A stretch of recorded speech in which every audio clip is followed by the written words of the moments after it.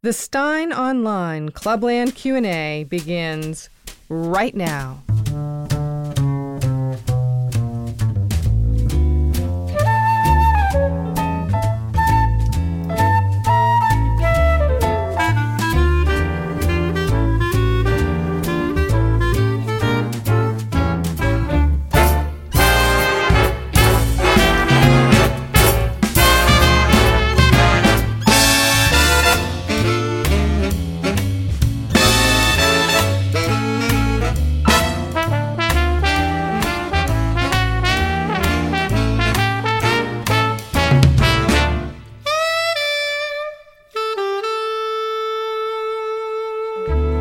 Hey, welcome along. It is 5 p.m. North American Eastern Time on Good Friday.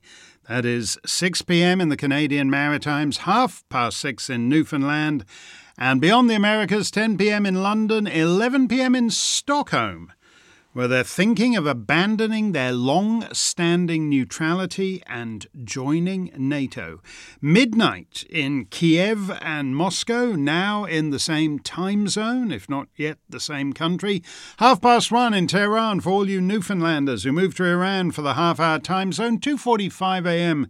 in Kathmandu for all you Iranians who moved to Nepal to check out the quarter-hour time zone. 5 a.m.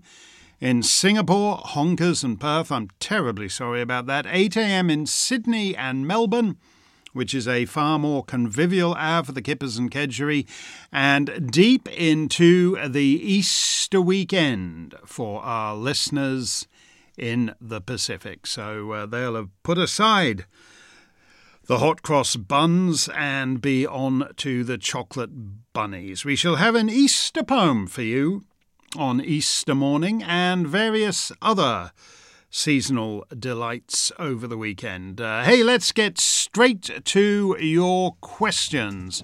What do we got here? James P. says, in following current events from economics and inflation and supply chains to war and geopolitics, which of course are all connected, it seems to me a unifying theme is the revenge of real things. We've spent so much time lately on pronouns and tweets and net zero.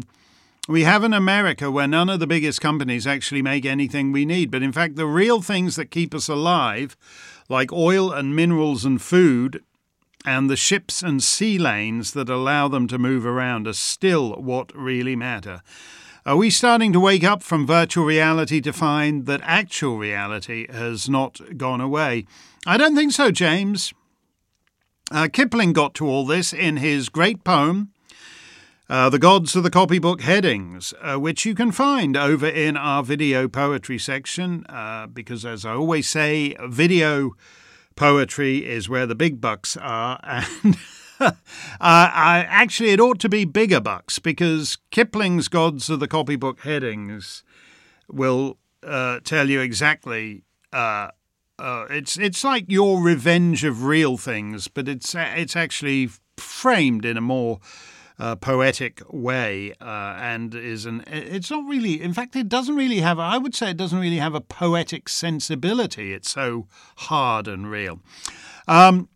But all the things you talk about, pronouns and tweets and net zero, all the people, in fact, most of the people, I don't know which part of the United States you're asking your question from, but almost all corners of the United States, if you just stop 100 random people on the street, a whole big bunch of them will still think that pronouns and tweets and net zero are all the most pressing issues. Now, reality always asserts itself, and that's because of Mrs. Thatcher's great line, the facts of life are conservative. The facts of life are conservative, as Mrs. Thatcher said. In those days, the facts of life were still ours, in the sense that when they asserted themselves, we still made things, we still controlled those supply chain routes and all the rest of it. Now, increasingly, the facts of life are Chinese, or they're Russian or Ukrainian, as in things like oil and gas and wheat. And we suddenly find ourselves at a time when reality is reasserting itself, and we have no human capital to call on except legions of diversity consultants and swimming champions hung like stallions. And when reality reasserts itself, that is not the human capital with which one would want to face reality. And so that is the problem there, James. I think some people are waking up. But you know, when you look at, for example, Joe Biden's poll numbers, they're still far too respectable. I don't understand. I know, a lot of people have made their money and they're fine, and they don't really notice when the price of gas doubles, starts to treble. They don't really, because they're okay, and, they might notice if there's a particular specialized product that's not available at the supermarket. But, again, they're people who, they're people who, in a sense, are cosseted from reality to one degree or another by the particular, you can run on fumes for a long time. And given the completely insane media coverage in the United States, what's surprising to me is that Joe Biden's numbers have been damaged, but he's not in the completely crapped out mold yet where he ought to be. We have an email from Frank Gallenstein. Mark says, although you... Oh, no, I'm Mark, aren't you? You're Frank. That's right. Sorry, that's part of the email. I got all a bit confused there. My smooth broadcasting technique has gone to pieces. It doesn't usually do this until later in the hour.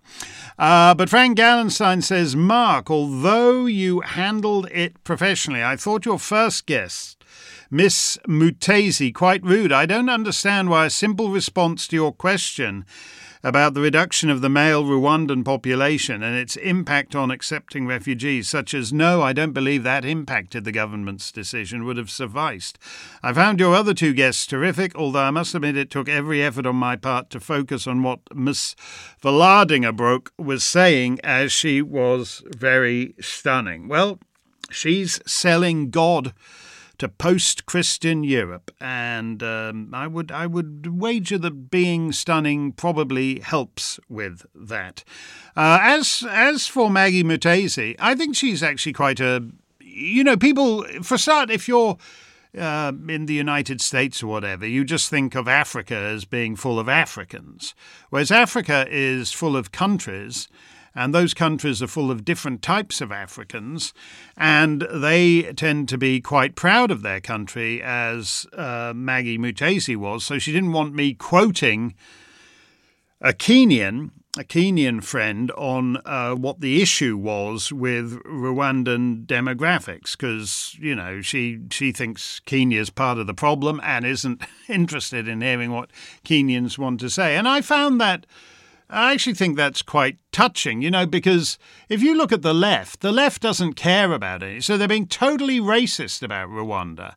They want open borders. So now Boris has outfoxed them by pledging to put all the people who arrive on the beaches, all the single men, on a one-way ticket straight to Rwanda, which, as I pointed out, is in the Commonwealth. And when you apply that, you do your processing in another Commonwealth country, what's not to like? Why suddenly is this corner of the Commonwealth, a problem for the left? And if you get approved and considered a genuine refugee, then you get permanent resident status, not in the United Kingdom, but in Rwanda. One's a Commonwealth country and the other's a Commonwealth country. What's the difference? And I was saying, this is like the U.S. government putting everybody who crosses the Rio Grande on a one-way flight to North Korea. That's what it is in geographical terms. I think it's what is it? It's about 4,500 miles, something like that. Anyway, whatever it is. Might even be a little more. Anyway, whatever it is, that's what he's proposing to do, and it makes you wonder.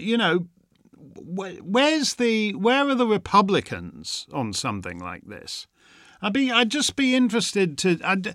I don't feel this is the other thing. There's basically 3.5 million people who are going to cross that border and be given free cellular telephones and all kinds of other stuff when they cross. So they invade your country and the government gives them free stuff.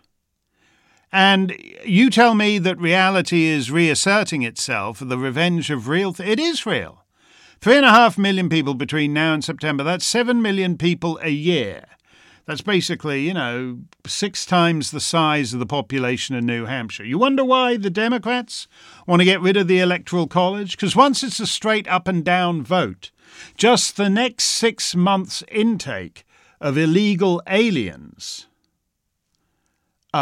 will be way bigger in terms of presidential votes. They'll count for 6 times as much as New Hampshire, whatever it is now, 10 times as much as Vermont. But, go ahead and lose your country. In the end, if people don't care about losing their country, you can't make them care about losing their country. That's one thing I like, actually, about Maggie Mutesi. She loves her country and she doesn't want to hear anybody putting it down, whether it's the British left or it's me with a rude question about demographics. She's a Rwandan, and she's proud to be Rwandan. And if there were more Americans like that, then there wouldn't be 3.5 million people breaking into your country and being rewarded for it. I don't know if you've ever been the target of a home invasion, but if somebody does just kick your door down and tie up your wife and daughter, do you then say, oh, I tell you what, I've been waiting for you to kick the door down. Here, look, here's a brand new smartphone for you. Because that's what the United States government is saying, and Americans put up with it. Americans put up with it. Boris Johnson has done this because he's got a political problem, because he's going to lose seats over this.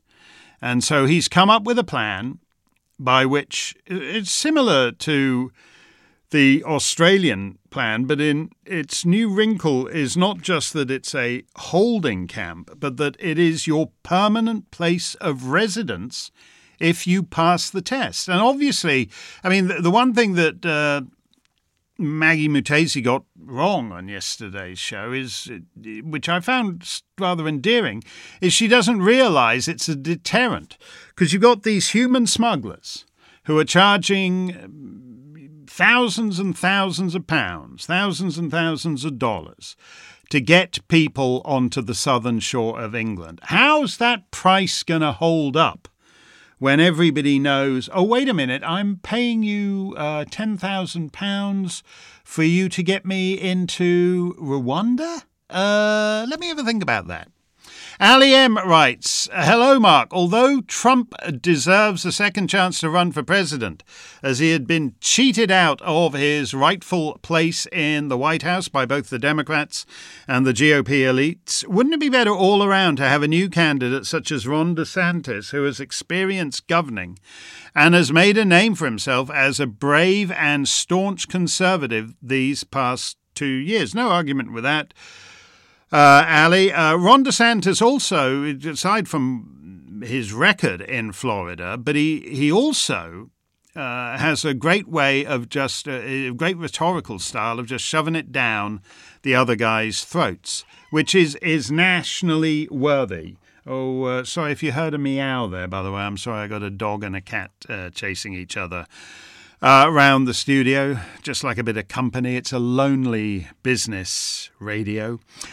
So that was, I think I've got no problem with Ron DeSantis deciding he wants to run for president. If so, continues Ali, do you foresee warring factions within the Republican Party between passionate Trump supporters and those who see Trump as perhaps too old to run again and also blame his political inexperience and naivety as a catalyst for the leftist takeover of America? Happy Easter to you! I think it's taking it a bit far to blame Trump for what's happening now. I do have when I said that he didn't dance with them what brung him thing, that expression, I got criticised by some people in the comments for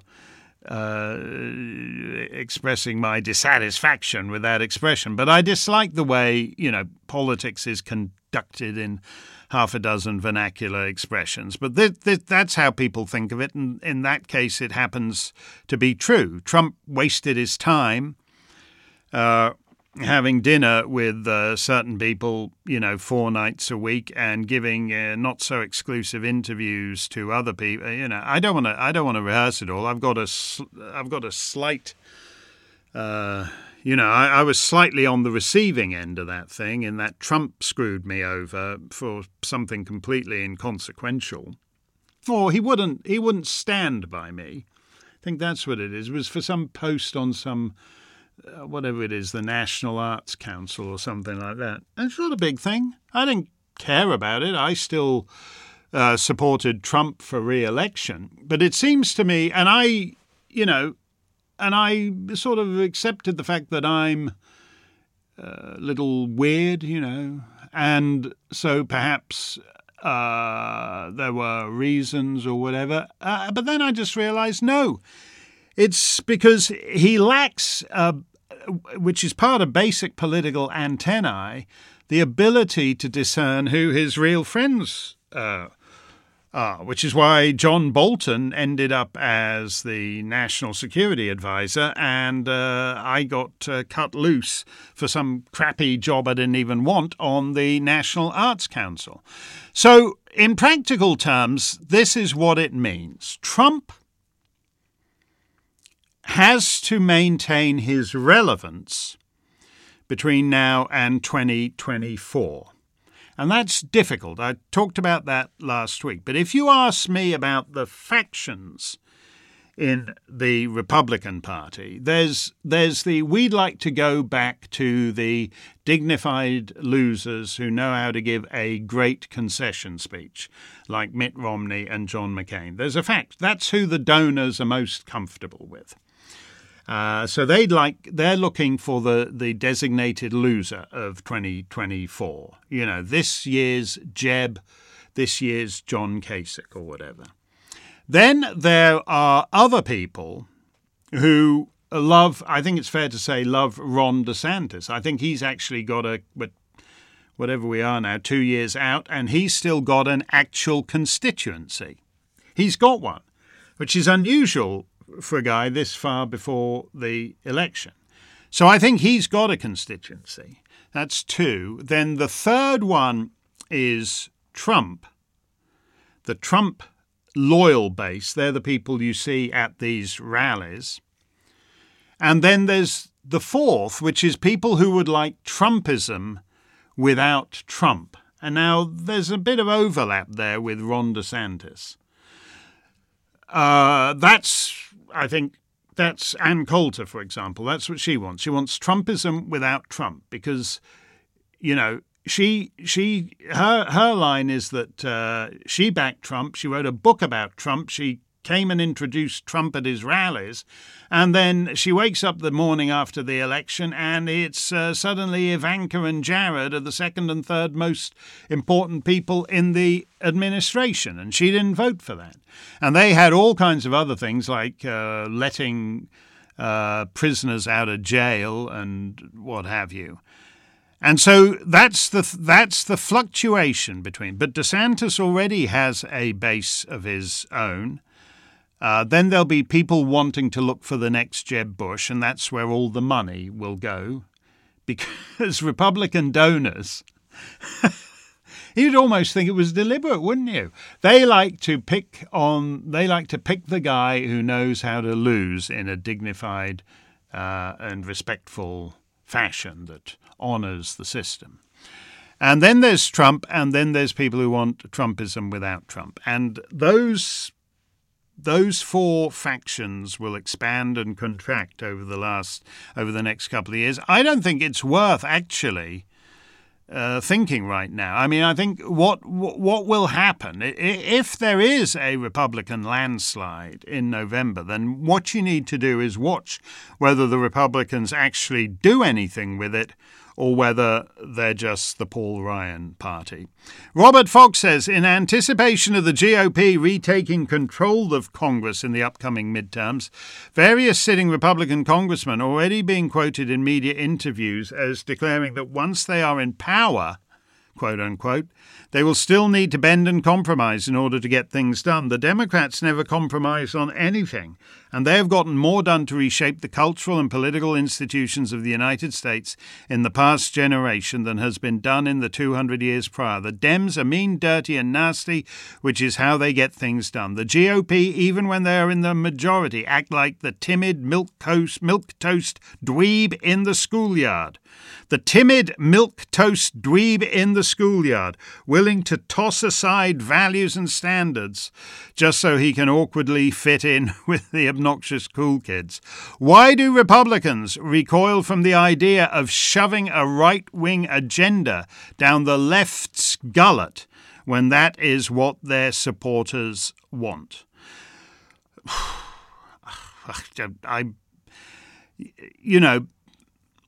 They've got. I compared them to the boys at Chile English boarding schools, who get paid threepence halfpenny or sixpence or whatever it is now, by the prefects to go and sit on the seats of the boys' toilets and warm them until the prefect is ready to wander in and assume his rightful position.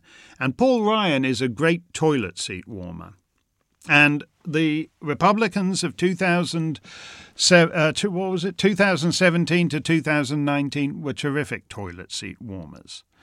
And somehow to talk about what I always talk about, which is the urgency, because if we don't start to turn this thing around soon, it's over. I mean, and in fact, it's over unless we pull off some miracles with people who are seriously committed to it.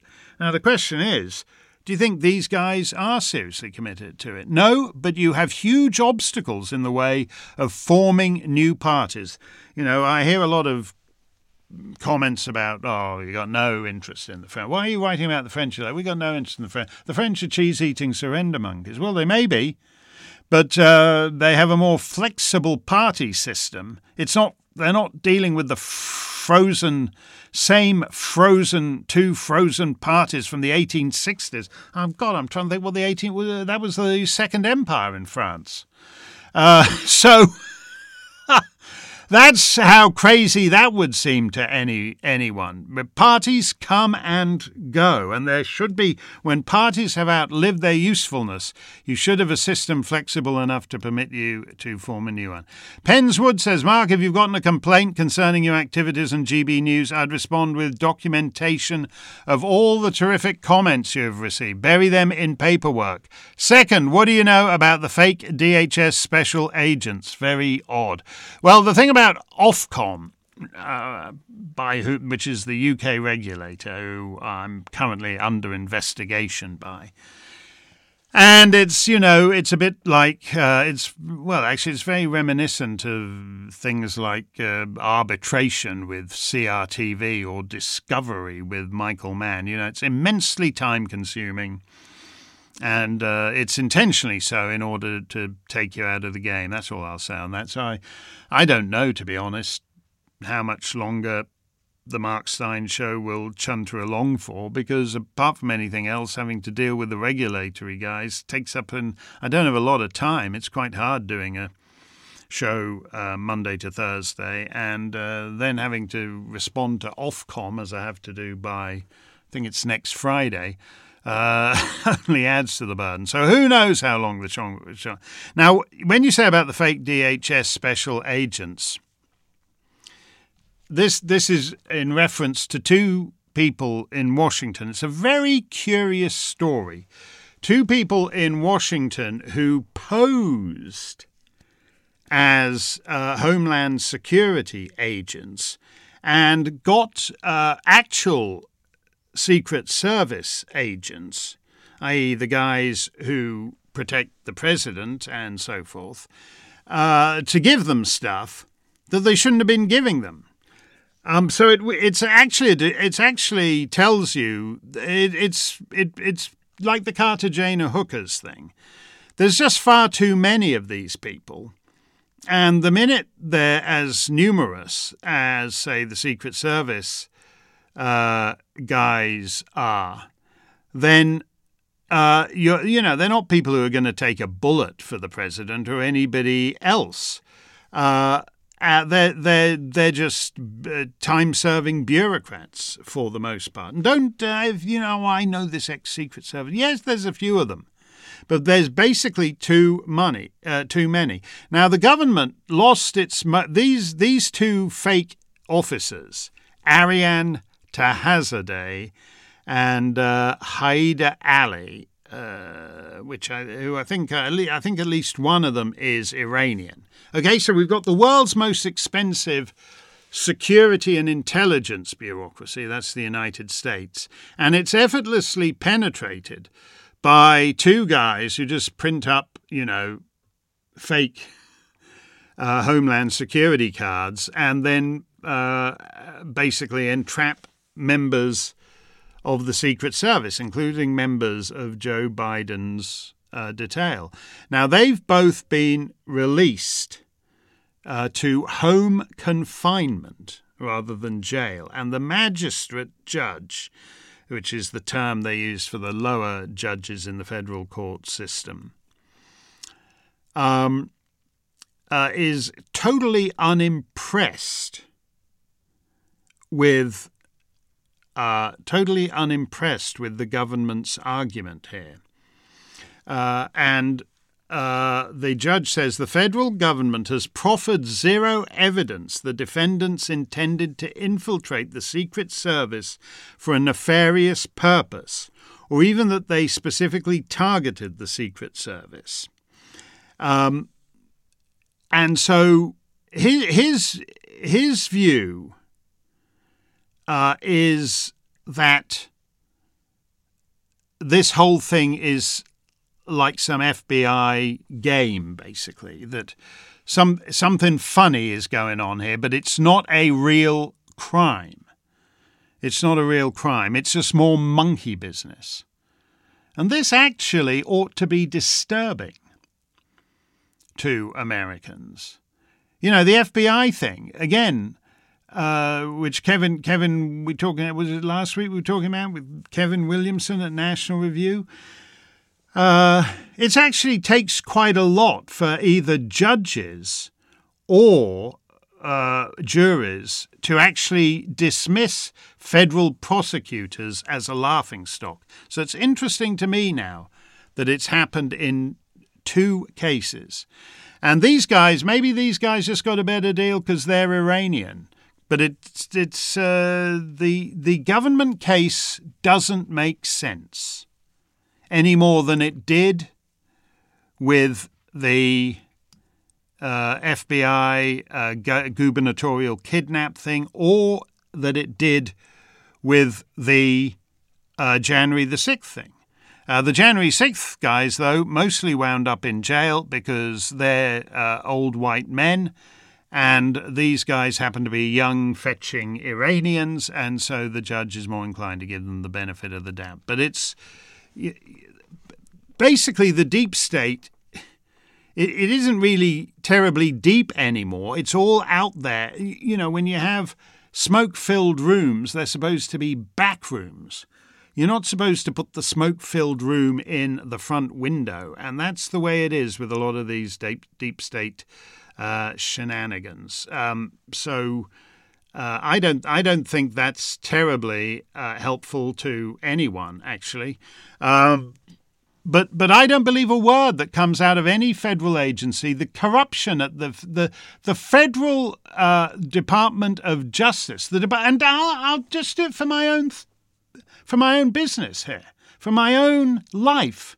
You know, I meet with people in the media, and occasionally we email each other, we text each other, we say something. They're the people that the Department of Justice is surveilling in case you say something about Joe Biden's daughter's laptop or whoever it is. So we have a dirty, stinking, rotten, corrupt Department of Justice that has no respect for something as basic as freedom of the press and eavesdrops on the Project Veritas guys, 200,000 emails, and gets Apple and Google to cooperate in that. I don't believe a word that comes out of these people, and I want a candidate, a Republican candidate. Instead of this Nancy boy stuff from the Butch guys, I want one who says, actually, no, every aspect of the Department of Justice is correct, whether it's the Bureau of Prisons offing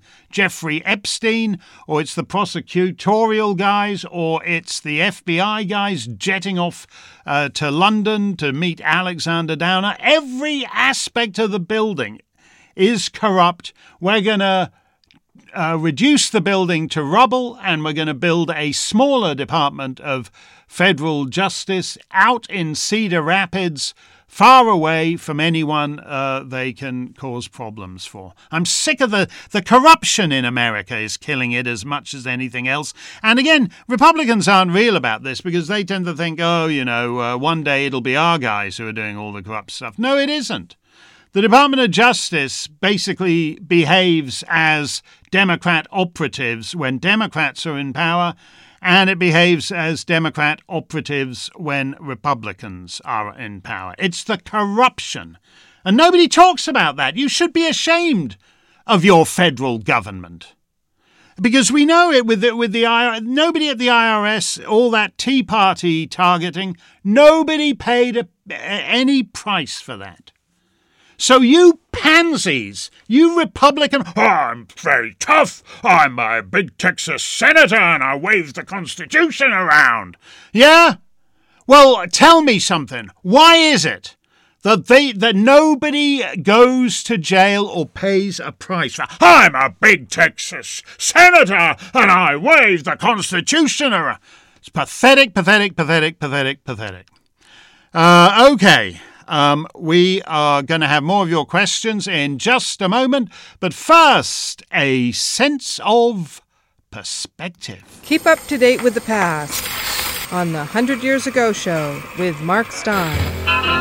Revenge in Berlin and in St. Louis, the winds of Superior and Indiana, and if the IRA don't get you, the horse will. It's April 1922. 100 years from today. Your World News Update, the messy aftermath of the Great War continues. 34 countries are meeting in Genoa to try to do something about global economic problems.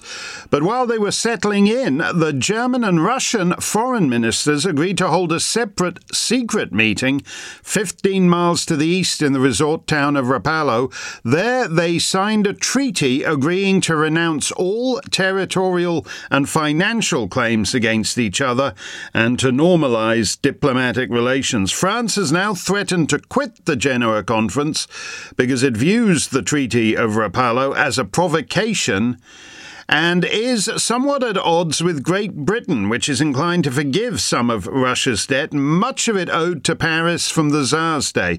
10 of the nations at the Genoa conference are now trying to prevent a French walkout and have sent a note to Germany stating that they reserve the right to nullify any clauses in the Treaty of Rapallo that conflict with the Treaty of Versailles.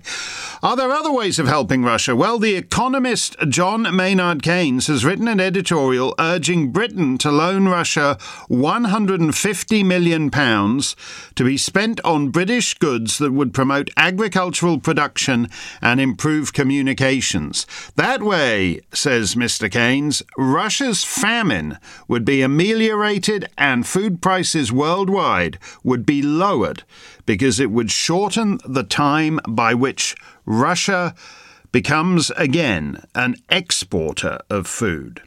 In the still new kingdom of Serbs, Croats and Slovenes, 400 carloads of ammunition and explosives were stored near the railway station at Bitola, which you may know better by its old Ottoman name of Manastir. The munitions exploded at around noon and completely destroyed an army barracks where 1,800 soldiers were having lunch, and also a church packed with townsfolk attending a children's service. At least 400 people are dead. Nights are long since you went away. I think about you all through the day, my buddy. The United States and Germany are buddies again, at least diplomatically speaking. Nights were long since you went away, but now you're back, and Washington has normal diplomatic relations with the Teutonic state for the first time since the war. The former Republican Congressman Alanson B. Horton has arrived in Berlin to commence duties as the new U.S. ambassador. Cemal Azmi was governor of the Trebizond Vilayet in the last years of the Ottoman Empire and is known to Armenians as the Butcher of Trebizond. He was partial to so-called sex orgies with Armenian girls aged 10 to 13. After sating himself, he would have the girls drowned at sea. In exile in Berlin, Mr. Azmi and his chief advisor Bayardin Sakir were strolling with their families in the Uhlenstrasse in Berlin when two Armenians approached. One shot and killed Azmi, but Sakir attempted to flee and was killed by the other Armenian with a single shot to the head. Is monarchy a thing of the past? Well, two rival pretenders to the throne of Portugal nevertheless think it worth entering into a resolution of their separate claims. In Paris, King Manuel II, who was deposed in 1910 when Portugal became a republic, has met with Duarte Nuno de Bragança, the grandson of King Miguel I, who was deposed in 1834. They have agreed to unify a monarchist movement divided between Manuel's constitutionalist branch and Duarte's Miguelist branch. Duarte will now support King Manuel if the monarchy is restored, but Manuel has agreed that upon his death, Duarte will be his successor as head of the royal house. We shall see if either man ever sits upon the throne in Portugal. The leader of the provisional government of the new Irish Free State, Mr. Michael Collins, was returning to Dublin from County Kildare and had arrived at Rutland Square in a convoy of 4 motorcars. 12 men emerged from a house, walked past Mr. Collins without recognising him, and opened fire on the other men in his party. The Irish leader then drew his own revolver and engaged the shooters, disarming one lad at gunpoint. I asked him if he knew who I was, and when he replied no, I told him. That seemed to make him more uncomfortable than ever. Mr. Collins is a lucky man. Others not so much elsewhere in the Emerald Isle. Another half dozen have been killed in Belfast. And Frank Lawless, a Republican revolutionary who voted in favour of the new Irish Free State, is dead not at the hands of his fellow Irishmen, but because his pony and trap overturned. Mr. Lawless was 51, and Mr. Collins and his former comrade Eamon de Valera attended his funeral and stood side by side, a rare event these days. Hear me begging you upon my knees,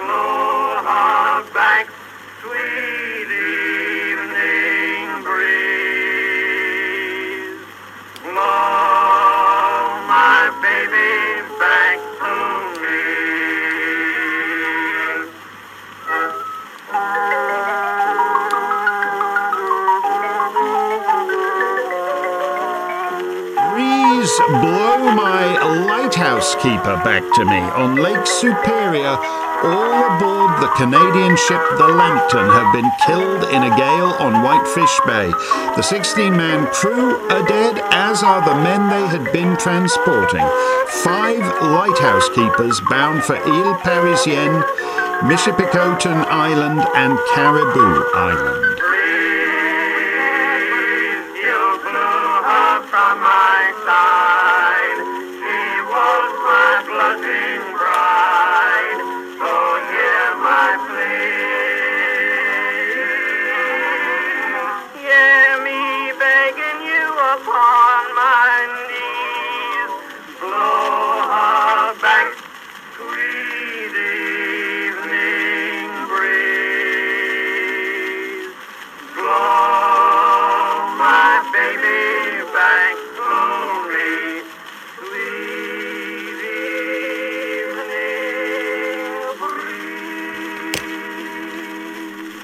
Tornadoes have swept through the American states of Illinois, Indiana, and Ohio, killing about 50 people. Hedrick, Indiana, is a small community of only a few dozen. The tornado swept through it an eighth of a mile wide, destroying all 10 businesses and 6 houses, killing 4 people in the settlement, another 7 in the outskirts, and leaving 35 injured.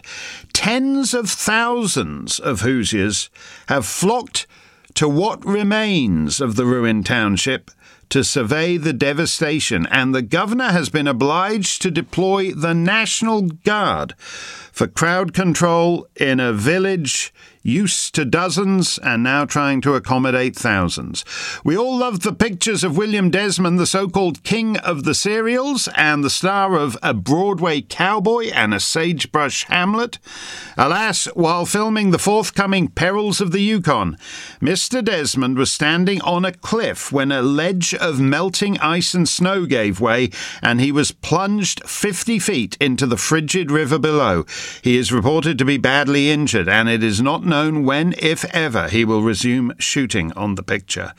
Charles Arling was born in Toronto but became a big picture star in California. Just a year or two back, we all thrilled to The Jackknife Man and The Woman in Room 13, but there will be no more. He is dead from pneumonia at 41.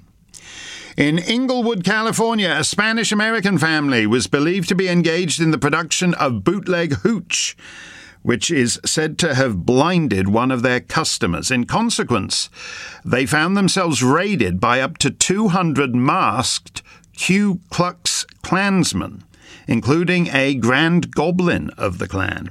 A Japanese neighbor attempted to call the police, but the constable on duty is said to have been participating in the Klan raid and was shot dead at the scene. In London, just 6 months ago, a group of eminent British writers, including Joseph Conrad, John Galsworthy, George Bernard Shaw and H.G. Wells, got together to form a club called PEN, as in poets, essayists, novelists. Now they have a New York branch. Willa Cather, Eugene O'Neill, Robert Frost, Robert Benchley are among the members of a new American PEN. The first president of the club is the man widely considered to be the United States' greatest living writer, the author of The Magnificent Ambersons, Booth Tarkington. Running wild, lost control. Running wild, mighty bold. Feeling gay, reckless too. They're running wild on the streets of St. Louis, Missouri. On December the 30th, Luke Kennedy, the chief hitman for the Hogan Gang, was shot in the leg by members of the rival crime gang Egan's Rats. He taunted his would-be killers by telling the press, "The other crowd has had their try and missed. The next time they will have to shoot straight and quick. We know who they are now." Next time came sooner than he thought. He was still recuperating from his leg wound and convalescing at his grandfather's house. Mr. Kennedy drove his Dodge touring car to Hamburger Avenue for an assignation with Mrs. Edith Gersbach, 25. The men of the Egan gang did not take Kennedy's advice and shoot quick. They lingered and taunted him as he attempted to hide under the steering wheel of his machine. The Hogan-Egan gang war is heating up. Wait till you get them up in the air, boys. Wait till you get them up in the air. You can get them up in the air, but can you keep them there? These infernal flying machines. The Portuguese aviator Sacadura Cabral and his navigator Gago Coutinho set off from San Vicente Island off the West African coast for Brazil on what was supposed to be the first aerial crossing of the South Atlantic. Their seaplane, the Lusitania, was not cooperative. As they approached Brazilian territory at St. Paul Rocks, the Lusitania lost one of its floats and had to be abandoned to sink into the ocean. The two men are safe but frustrated at having got so near and yet so far, and they want to get back in the sky again. In sports news, Clarence Damar has won the Boston Marathon again and set a new course record of 2 hours, 18 minutes and 10 seconds. The first time he won, he was advised by doctors at the starting line not to run it because of his heart murmur. Mr. Damar is now known as Clarence the Marathon. Oh, Brian is trying to learn to talk Hawaiian through his Honolulu. He's dying and crying, and all the time he's trying just to say, I love you true. With his arayaka hula, bigara hickey doula, and his Irish P.D.O. Sure O'Brien is trying to learn to talk Hawaiian through his Honolulu. O'Brien is trying to learn to talk Hawaiian, but Boston-born Peter Cushman-Jones mastered it effortlessly. An American banker, he served as the Queen of Hawaii's last Minister of Finance, and then, following the abolition of the monarchy, he co-founded the Bank of Hawaii. Mr. Cushman-Jones is dead at 84. Christopher Augustine Buckley is how he was christened, but he was better known as Blind Boss Buckley. He was a saloon keeper who became blind after joining the Democrat Party in San Francisco, of which he became the very powerful boss. It helps to be blind when you run a political machine, not just because there are a lot of things you're not meant to see and don't wish to see, but because in the case of Blind Boss Buckley, it gave him a powerful memory that enabled him to recall every word of any contract, city ordinance or other document that was read to him. Mr. Buckley was accused of corruption, bribery and multiple felonies, but the San Francisco Chronicle was inclined to be generous. Quote, "The passing of the great leader will be a tragedy to many who were aided by him in time of need."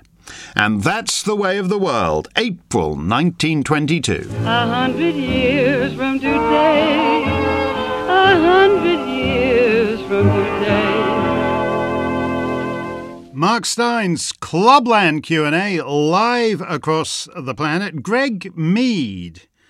Greg Mead says, "Hi Mark, just want to let you know that the Clubland Q&A generally dovetails nicely with my fortnightly chemo session. It provides excellent entertainment for an otherwise pensive time." Well, thank you, I think, Greg. I hope the chemo goes well, though I can't say that would be my choice if I was having a chemo. So what was I listening to? The last time I think I had was it an MRI? Something where I was lying in one of those tubes. And they ask you what kind of music they want. I asked for chamber music. A little string quartet. That's all I can take in things like that. And my older boy, he decided to go for it, and he asked for heavy metal, and I can tell you he regretted that decision by the time his session was over. So I hope Clubland Q&A go better together with your chemo, and I hope the chemo is going well. Christina Parau writes, Dear Mark, why of all people are you relying on a French establishment journalist for your coverage of the elections? You probably speak French? Absolument. Mais non, bien sûr, peut-être. I can go either way. Why not interview some of the candidates like Zemmour or someone on his team? Anne-Elizabeth Moutet falsely portrays especially Zemmour's words and stance. I perused everything he put out since November, and my first and last thought was how similar his ideas are to yours in America Alone. Yeah, he read America Alone when it came out. In fact, I believe he played a small part. There's a French edition of America Alone. There's bits I don't care for because I don't like the translation, but I'm aware that in English it has a lot of puns and jokes that are hard to translate. Anyway, there's bits of the translation I don't care for. But I believe he was not instrumental, but he played a small part in bringing that book to the attention of the publisher. You probably know that Zemmour and Douglas Murray are friends, as seen in one of the Danube Institute's videocasts from a few months ago. Zemmour has linked his ideas to US intellectuals like Sam Huntington and Christopher Lasch. If you, Murray, Huntington and Lasch aren't wignuts, then why did you go along with treating Zemmour like one? Do you know, this email is beginning to annoy me. Zemmour lost. So I'm not even sure why he's a thing to you, Christina. He got 7% in the end. And I can tell you, because I mentioned this to Anne-Elizabeth on air, that the commune I know best in France, where I spent the happiest days of my life, and over whatever it was, 42, 43, maybe 44% of people voted for the so-called extreme right. So it's, that commune is very comfortable with voting for extreme right-wing candidates, but over 30% of them voted for Marine Le Pen and only 7% for Zemmour. Zemmour destroyed his own candidacy with his reaction to the war. And we talked about this on air, Anne-Elizabeth and I, and Anne-Elizabeth reported what he'd said in his reaction to the war, and then I said what I would have said. Because when war breaks out, it's not like declining healthcare services or increasing inflation, where you've got 2, 3, 4, 5, 7 times to get your line on it right. Boom! You wake up one morning and tanks are crossing the border. And you've got to get your reaction right there and then. And he didn't. And he fell. I think his high point in the polls was the day before the Russian invasion. 16.5%. And he lost more than half of it between then and election day. So he's a loser, and it was a self-inflicted loss. And that's what we're talking about here. We're not talking about whether he can write a book like mine, or a book like Douglas Murray's, or a book like Sam Huntington's. We're talking about political performance in the course of an election campaign. And he blew it. And so we can't vote for him now. You may like him, and good luck, and if he's still alive in 5 years' time, because he's getting on a bit, you might be able to vote for him again. But the fact of the matter is, right now, you've got a choice between Macron and Marine Le Pen. So I'm not even sure why this is a discussion. But I am not sure either why you think I'm treating Zemmour improperly. Have you read a word of what I've written about Zemmour? Have you actually heard what I've said about Zemmour on air? You say, all you quote, and if you're going to, I'll give you a tip, Christina, because I'm getting annoyed by this, because what you're doing to me is the thing the lefties do, which is why I've now got this bloody stupid Ofcom inquiry in my life. You're doing guilt by association. You say you talk about Anne-Elisabeth Moutet as a French establishment journalist. Here's the only evidence you give. You don't quote me. You don't quote her. You quote someone in the Telegraph. You say, here from the Telegraph, quote, put together all the so-called extremist candidates won around half the vote.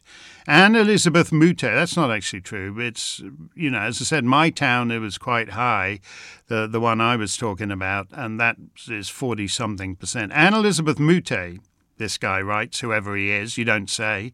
Anne-Elisabeth Moutet, our wonderful Parisian writer, tells me right-wing Le Pen has been detoxified by the even wackier candidacy of Éric Zemmour, who, among other things, wanted to ban Muslim names. I'm not going to go into the name thing. I'm well used to that. My kids were born in a francophone jurisdiction, and I remember when my daughter was born and I took her along, you have to have... In Quebec, you have to have your name approved by the state, by the province, because they don't want anybody with non-Quebecois names, although they'll tolerate Anglo ones. But the lady who represented l'État civil to me wasn't persuaded that the name for my daughter was either a Franco or Anglo name, and she was thinking about banning it. And I had to do some pretty quick, nimble footwork to get that. So I'm entirely comfortable, and again, this is one of these things where people will talk about individual rights or anything. Well, Quebec then was in the situation almost all Western nations are. It's whether you want to die for an abstraction, like the right to name your kid after the 1966 England World Cup football team, or whether you actually want to survive as a society. So I've got no problem with Monsieur Zemmour's insistence on people having a French name. Then you say, Mark, I've always admired your courage. I can't understand why you're letting us down. Well, bugger you, Christina Parrow. This idea that I'm not being courageous. Are you going to sit by while democracy is demolished by a press hell-bent on burning down the very possibility of truth and the search for truth? Thank you for your time. No, you don't get to do that. If you've got a problem with something I said, quote me. If you've got a problem with something Anne-Elisabeth Moutet said, quote her. But what you're doing is the crappy old, I don't care what some guy in the Daily Telegraph says.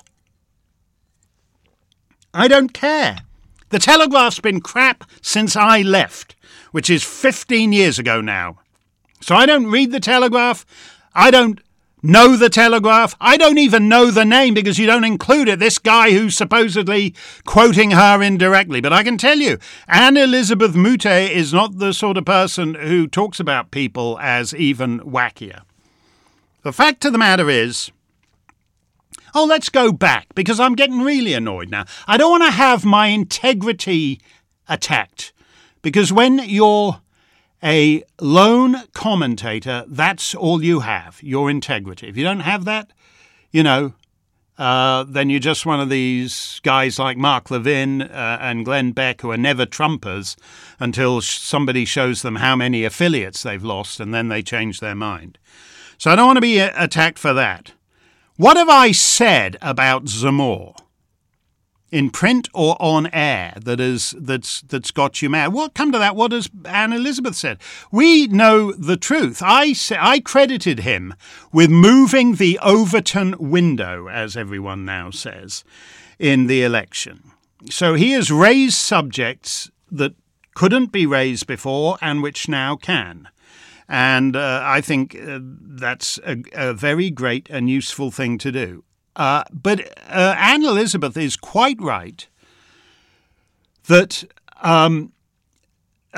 Marine Le Pen detoxified herself to some extent because he's doing all the difficult Overton window moving, and she ran the blandest campaign she's ever had. I said all this a week ago.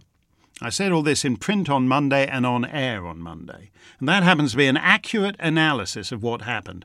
Earlier, if you listened to me and Anne-Elisabeth in the fall, or whenever it was January, or whenever it was we had a first conversation about this thing, I suggested to Anne Elizabeth that she had over-detoxified herself and needed to retoxify herself. But Marine Le Pen felt differently about it, and as I said, thought the blandest campaign she's ever had. Now you say, well, why aren't you talking to Eric Zemmour? He's read America Alone. You two would appear to be soulmates. Well, actually, because we invited Eric Zemmour to come on the show, and he didn't want to. So maybe you should address him. You can't understand why he's letting us down now. But I'm the same. I'm consistent. And I talked to Anne Elizabeth Mute because she's actually her sense of how it lies on the ground is very accurate. When I named this particular commune that I know very well with the over 42% who voted for extreme right-wing candidates, so-called, she knew instantly where it was because she knows the lie of the land. This whole idea that you don't talk to anyone unless you're in 100% agreement. I was pretty much in 100% agreement with Eric Zemmour until he bungled the launch of the war. And I'm not talking about it whether you like Putin and you think Zelensky is an obvious shill for some deep state shenanigans of Joe Biden and Lindsey Graham or whatever. I'm just talking about running for election. He blew it. He lost over half of his support between the launch of the war. He peaked on February the 23rd, the day before the tanks rolled in. So that's a fact. But I do agree with Zemmour. But he didn't want to come on the show. I don't hold that against him other than any more than I hold Trump screwing me over on the National Council of Artsy-Fartsy Wankers. But I do resent someone who attacks my integrity without quoting me, without quoting Anne Elizabeth, instead just quoting some no-name arse in the Telegraph, a newspaper I never read. So I regret having to be rather ruder to our questioners than I usually am, but there's nothing I occasionally write about this only if it becomes an incident or if someone else writes about it, as with Douglas and when we were in Copenhagen being protected by the Danish Secret Service. That's the only time I ever mention it, when it's sort of percolated out and it's already out there in the real world. But I don't write about it a lot. But it's not nice to have to go around with armed protection because of the things you've said. So I don't want to be told by someone who hasn't bothered to do the work of finding out what I actually said that I'm selling us out. I'm letting you down now. I invited him on the bloody show, and Monsieur Zemmour, in his wisdom, he bungled that the same way he bungled the whole Ukraine invasion thing. I'm not saying it had as much effect on his numbers, but, he miscalculated there. He should have come on the show, but he didn't. But don't blame me. Why not interview Zemmour? Oh, yeah, we asked him to come on the show a couple of times, I think.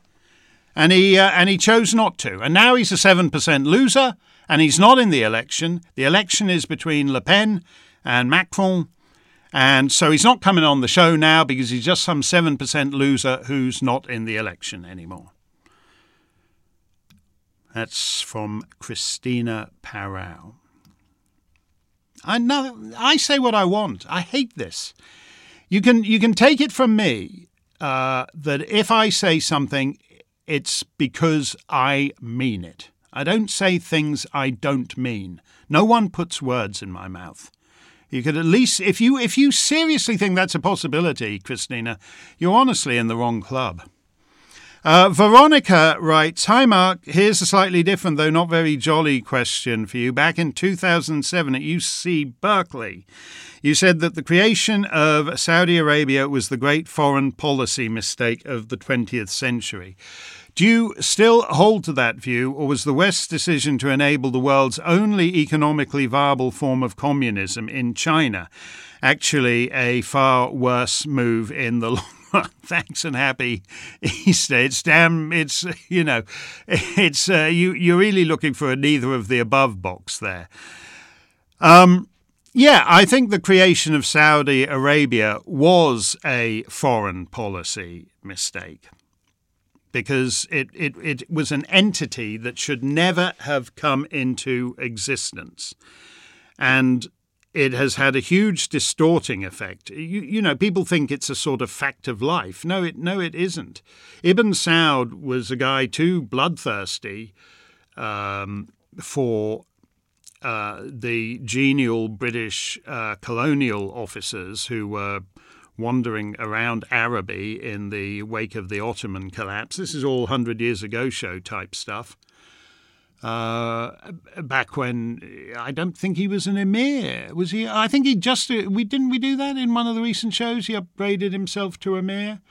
But the fact, so when the British lost, the British preferred the Hashemites, and therefore the Ibn Saud looked around for some new patrons and found the Americans.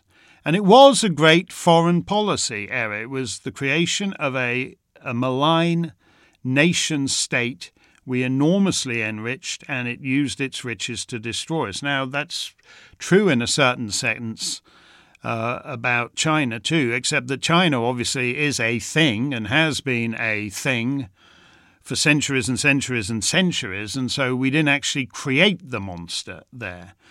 And also, I would say this when I talk about foreign policy mistake, I think the worst aspect of the decision to outsource first manufacturing and then the so-called knowledge economy, like you can decide, you get to decide, you send all your business, all your manufacturing to China, and you think, oh, yes, Chinaman, we just content to make you crappy T-shirt and the crappy socks and shoes. And you don't think it's going to occur to those guys that if they can take all your manufacturing, they can take all your knowledge economy too. And the thing about that is it isn't a foreign policy mistake. It's a domestic policy mistake that has destroyed thousands of American communities where there are no longer any factories to work in. There are only crappy convenience stores or the local meth lab. So I would distinguish it that way. Scott Schertzer writes from Miami Beach. Dear Mark, after it was announced that the federal mask mandate for air travel would be extended yet again. Yeah, I really hate that, you know. I just hate that. And the reason is it causes me, the masks on flights cause me huge damage, which is why with cooperative stewardesses, one just orders, more food, more drink, gets up and goes to the bathroom 37 times, to take the mask off inside the bathroom and gulp some fetid airplane toilet air for a couple of minutes. It really just does terrible damage to me. And it takes me days and days to recover for it. It's one reason I don't give any speeches in America anymore, because the last time I did it, I flew to Tennessee and I just had no voice when I got there because of flying Delta. It's a shame there's no cameras here because I always do my all-time best eye roll whenever I mention Delta. And all the things I usually do, like take some roses, lime juice, cordial or whatever, don't work. It takes me days. So there's no point. And the odd thing is, you can say what you like about certain European countries, but they're a lot easier on this front. British Airways, for example, you can go mask-free on British Airways, except when the flight is to New York or LA out of Heathrow, because the United States requires you to be masked. This, again, is part of the great evil of this federal mask mandate. Requires you to be masked from the minute the plane leaves United Kingdom airspace. Anyway, Scott continues, after it was announced that the federal mask mandate for air travel would be extended yet again, a Conservative commentator stated that the American public would stand for this only so long. Who was that? Was that Mark Levin? I've been hearing that for over 2 years now, and I'm still waiting for the great revolt. This is usually the point at which I quote that great George Orwell line after he went to a mine workers meeting in, I think it was the Midlands or the north of England, and he expected them to be riled up and in revolutionary mode, and instead they were a bit passive for his tastes, and he came away and he said, there is no turbulence left in England. And it has been a question these last 2 years, whether there is turbulence left in America. We saw some turbulence on January the 6th, but everyone who was in town that day had their life wrecked. So there's a lot of other people who think discretion is the better part of turbulence.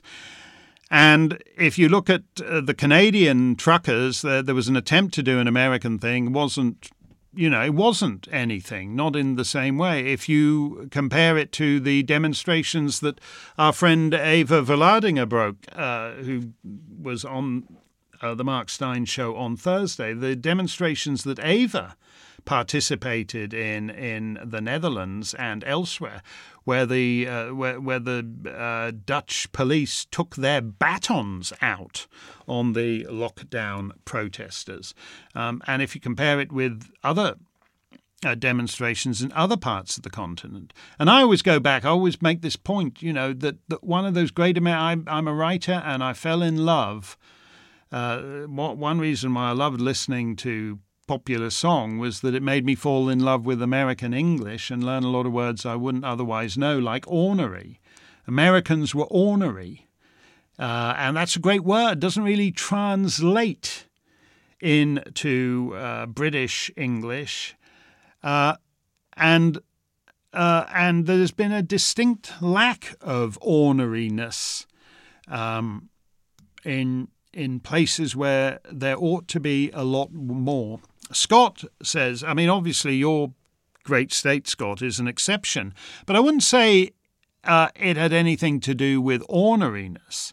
I think it had to do with a governor who, as he always says, just looked at the data in those early days and reacted accordingly. And he always checked out the data himself. That's the difference between that guy and the rest. I fear that we have lost much of what has made us great, says Scott. As long as there are shiny objects to keep us amused, we will do nothing more than shake our heads and murmur tusk tusk. I'm not sure of what the breaking point might be. Bare supermarket shelves, $20 a gallon gasoline, no lights when we flick the switch. It seems as though it will take a lot more than we are currently experiencing before we take a serious stand. All those conditions we're going to get to rather sooner than most people think. Bare supermarkets. The supermarkets, most of the supermarkets, even in relatively functioning states, now only need about a tenth of the shelf space compared to what they had before. The items are very spaced out now, and some aisles are entirely empty. No lights when we flick the switch. Yeah, well, they already have a touch of that in California.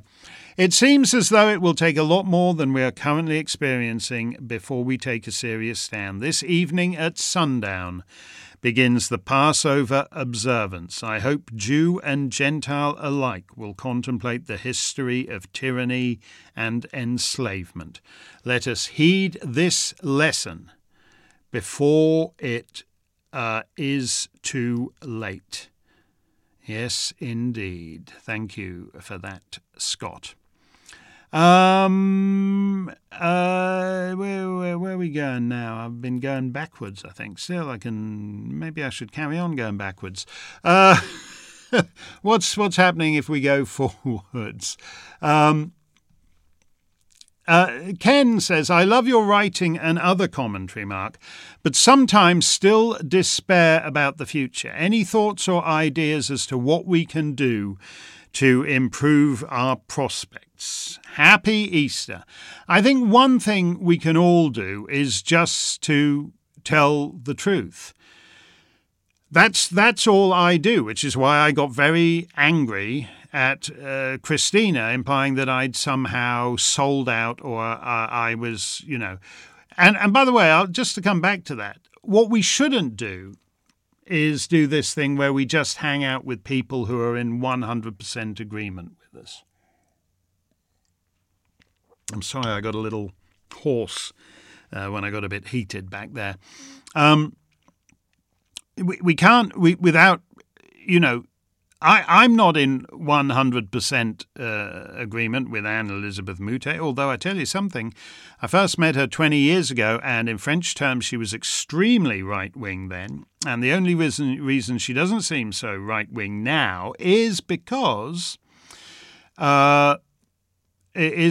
many of her fellow Frenchmen have also become right-wing. As I said, the 40% who voted for hardcore extreme right-wing candidates, so-called. So the trick is to hang out with people who will only go 70-80% of where you are and try to figure out, why it is that makes them stop there and see if you can reach some accommodation on that.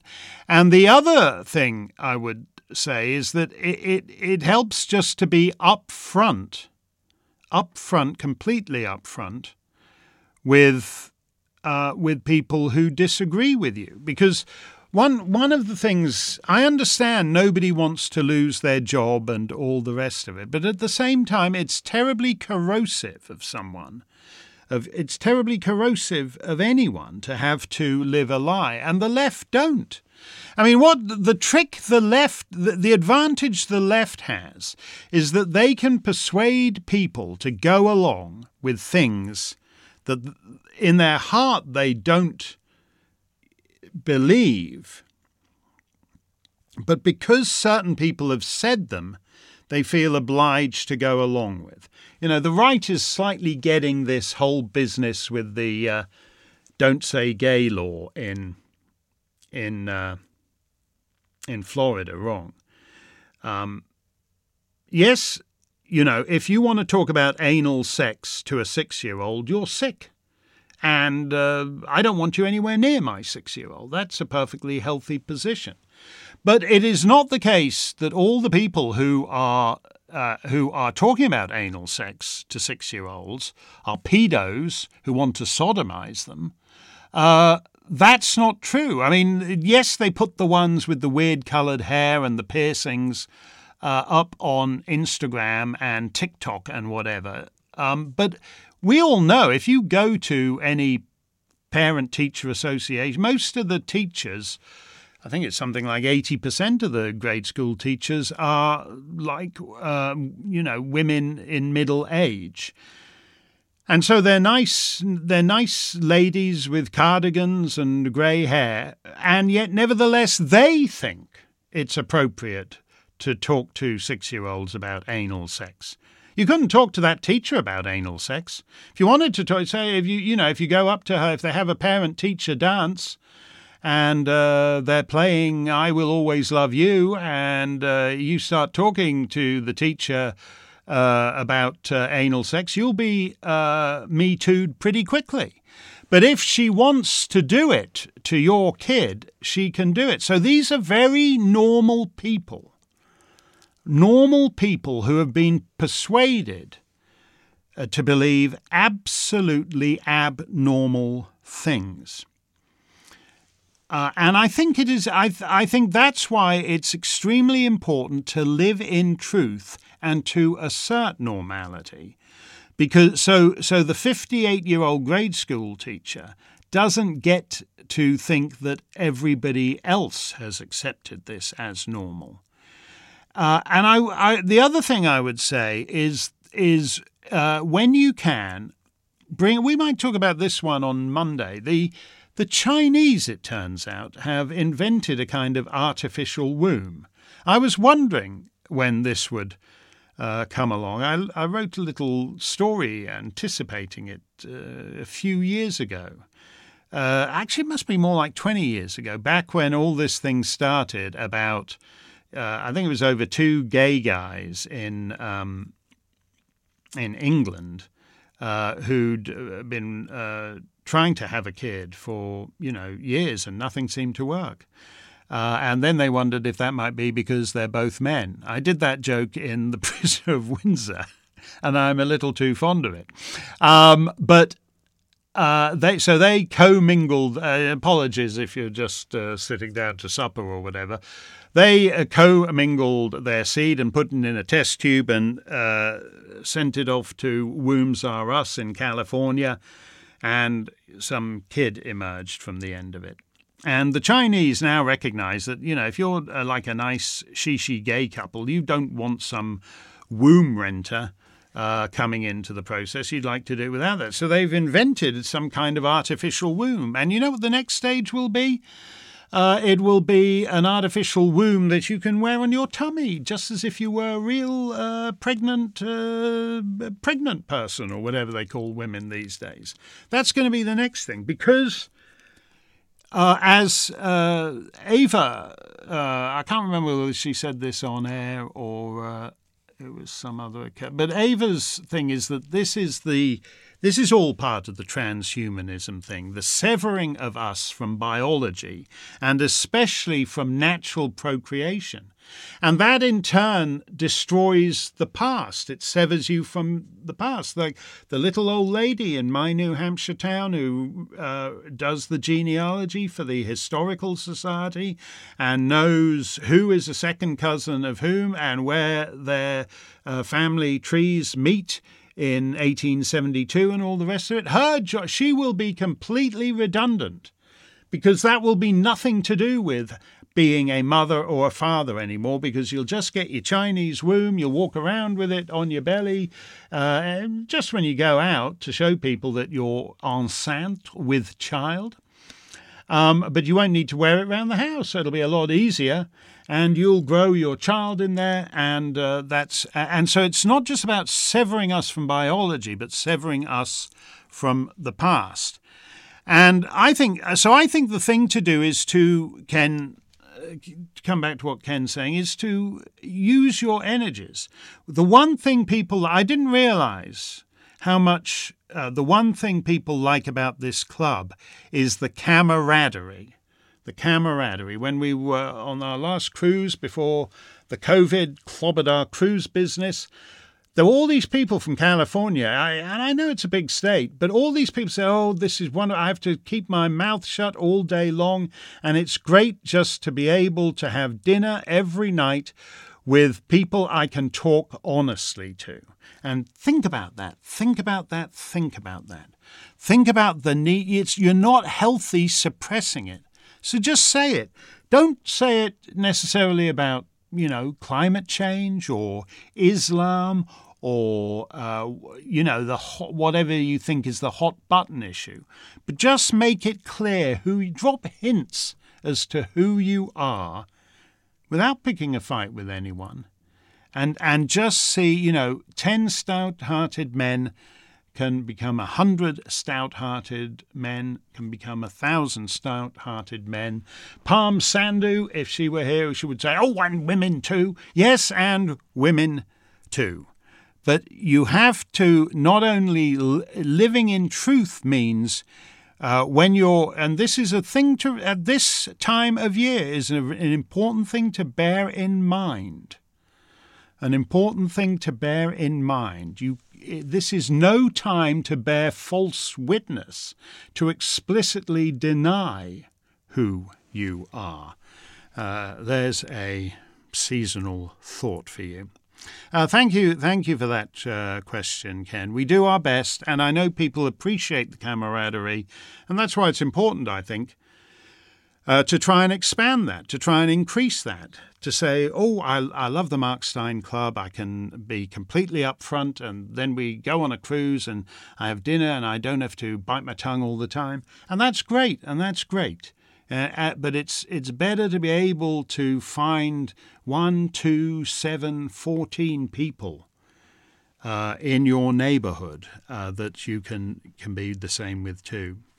Well, it's Good Friday, and this is one of the finest musical meditations on that day, written by Haydn upon the invitation of a canon at the Cathedral of Cadiz, who paid the composer by sending him a cake filled with gold coins. I thought Carrie Katz might do that, but he has no style.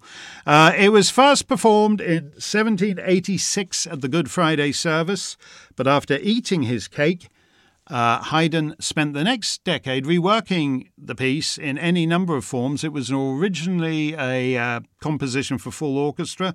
Then he rescored it for string quartet and solo piano, and finally as an oratorio, which I think was what the canon probably had in mind originally. I doubt you've heard it quite like this ever before, though, because it's a combination of versions, as it were, the choral text accompanied by a chamber ensemble.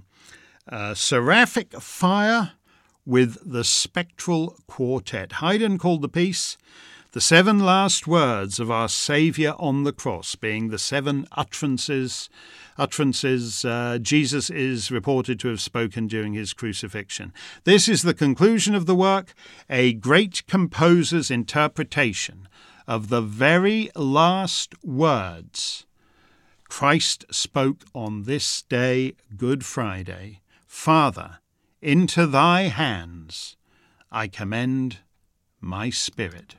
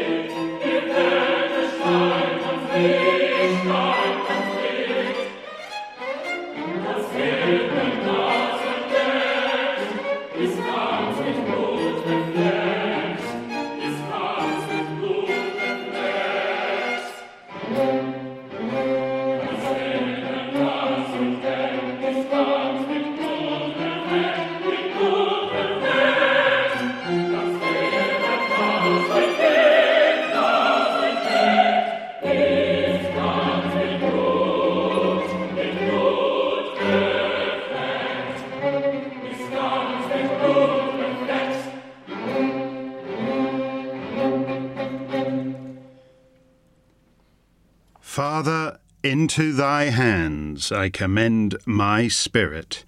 The last words on the cross from Jesus of Nazareth this Good Friday.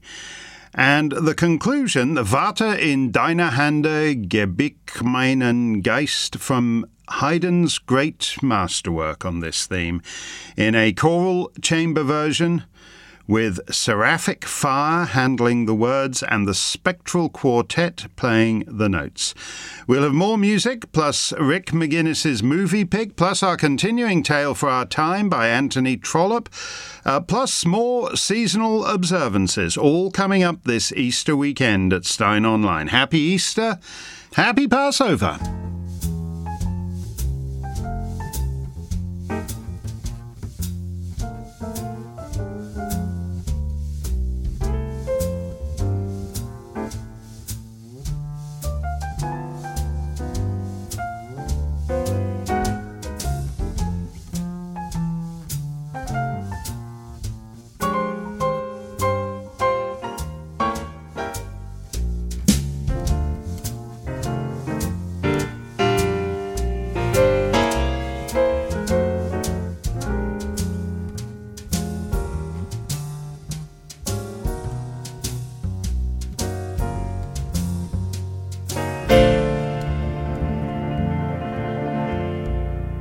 Mark Steyn's Clubland Q&A is a production of Mark Steyn Enterprises and Oak Hill Media. All rights reserved.